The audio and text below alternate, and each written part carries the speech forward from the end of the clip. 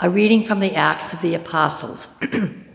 In those days, some Jews from Antioch and Iconium arrived and won over the crowds. They stoned Paul and dragged him out of the city, supposing that he was dead. But when the disciples gathered around him, he got up and entered the city. On the following day, he left with Barnabas for Derbe. After they had proclaimed the good news to that city and made a considerable number of disciples, they returned to Lystra and to Iconium and to Antioch. They strengthened the spirits of the disciples and exhorted them to persevere in their faith, saying, "It is necessary for us to undergo many hardships to enter the kingdom of God." They appointed presbyters for them in each church, and with prayer and fasting commended them to the Lord, in whom they had put their faith. Then they traveled through Pisidia and reached Pamphylia.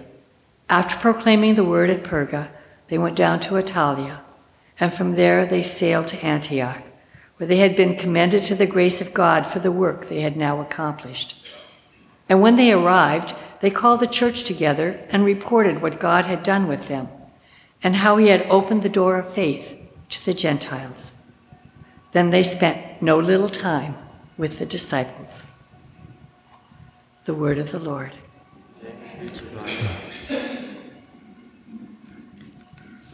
Your friends make known, O Lord, the glorious splendor of your kingdom. Your friends make known, O Lord, the glorious splendor of your kingdom. Let all your works give you thanks, O Lord, and let your faithful ones bless you. Let them discourse of the glory of your kingdom and speak of your might. Your friends make known, O Lord, the glorious splendor of your kingdom. Making known to men your might and the glorious splendor of your kingdom. Your kingdom is a kingdom for all ages, and your dominion ensures through all generations. Your friends make known, O Lord, the glorious splendor of your kingdom. May my mouth speak the praise of the Lord, and may all flesh bless his holy name forever and ever. Your friends make known, O Lord, the glorious splendor of your kingdom.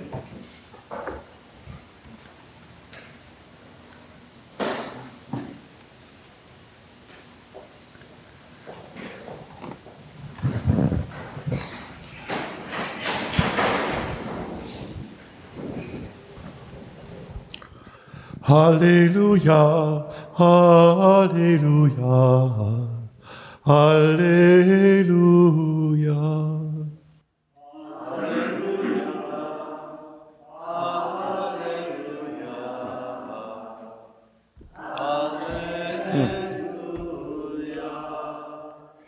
Christ had to suffer and to rise from the dead, and so enter into his glory. Alleluia, alleluia, alleluia. The Lord be with you. A reading from the Holy Gospel according to St. John. Jesus said to his disciples, "Peace I leave with you. My peace I give to you. Not as the world gives, do I give it to you. Do not let your hearts be troubled or afraid. You heard me tell you, I am going away and I will come back to you. If you loved me, you would rejoice that I am going to the Father, for the Father is greater than I. And now I have told you this before it happens, so that when it happens, you may believe. I will no longer speak much with you, for the ruler of the world is coming. He has no power over me, but the world must know that I love the Father, and that I do just as the Father has commanded me." The Gospel of the Lord. Praise to you, Lord Jesus Christ. The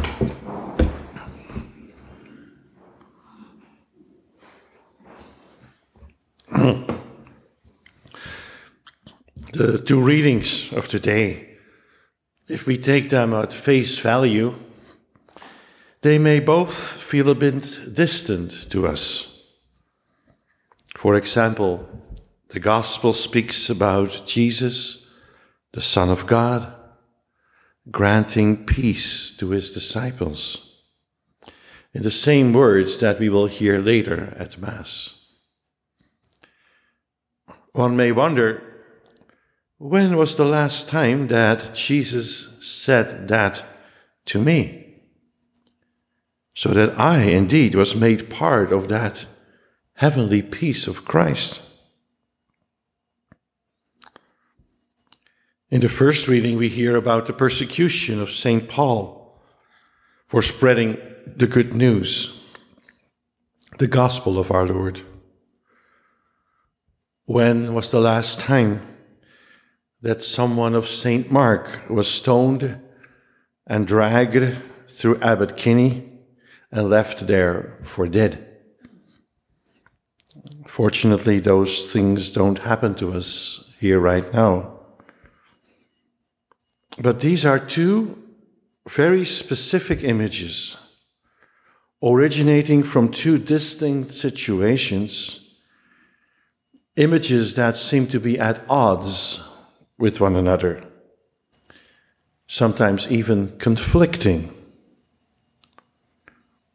The peace of Christ and the agony of the world.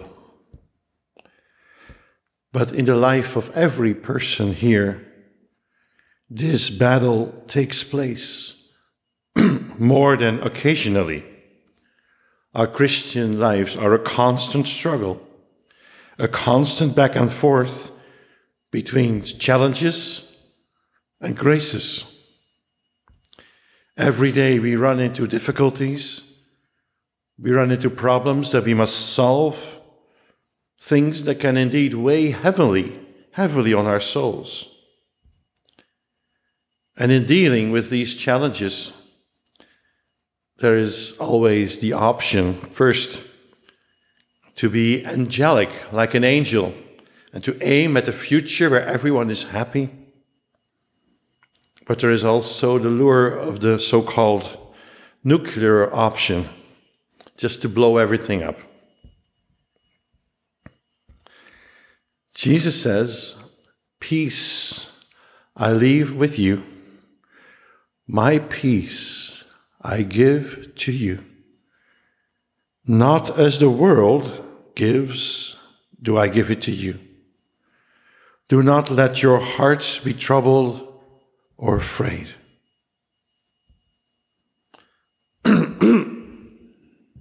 I think by saying that, Jesus wants us to land somewhere in the middle. He does not ask us to build a utopia. He does not ask us to go after ideals that cannot be realized. Also, he doesn't ask us to be radically extreme in achieving our goals, no matter the costs. We already live in a broken world. We don't have to break it down even further by our radical goals.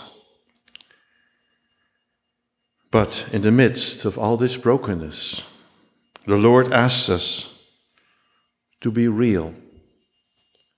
He asks us to accept our limitations and accept the superpowers that we got from Christ, which is extending the peace that he gives to us. He gives that peace to us individually, but also as a worshiping community. Having one foot in both realities is maybe the only way to really change the world and change ourselves for the better.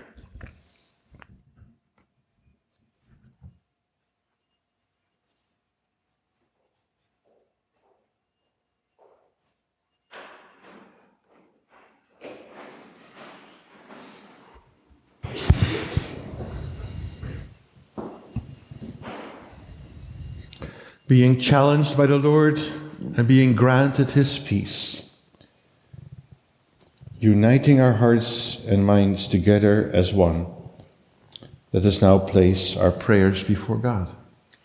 For the Church, may the Holy Spirit empower her as an instrument of Christ's peace in the world. Let us pray to the Lord. Lord, hear our prayer.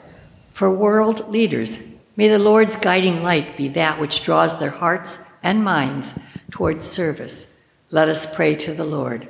Lord, hear our prayer. For the elderly who are homebound or unvisited, may the Lord fill them with his presence and comfort them with friendship. Let us pray to the Lord. Lord, hear our prayer. For all gathered here, may the Lord ease our troubles and fears and help us persevere in the faith. Let us pray to the Lord. Lord, hear our prayer. For all who have died in the light of faith, may God welcome them into his eternal kingdom of love and joy. Let us pray to the Lord. Lord, hear our prayer. This morning our special prayer is asked for the repose of the soul of Carter and Caney, for whom this Mass is offered. Let us pray to the Lord. Lord, hear our prayer. God of all goodness, hear the prayers that we offer to you today, through Christ our Lord.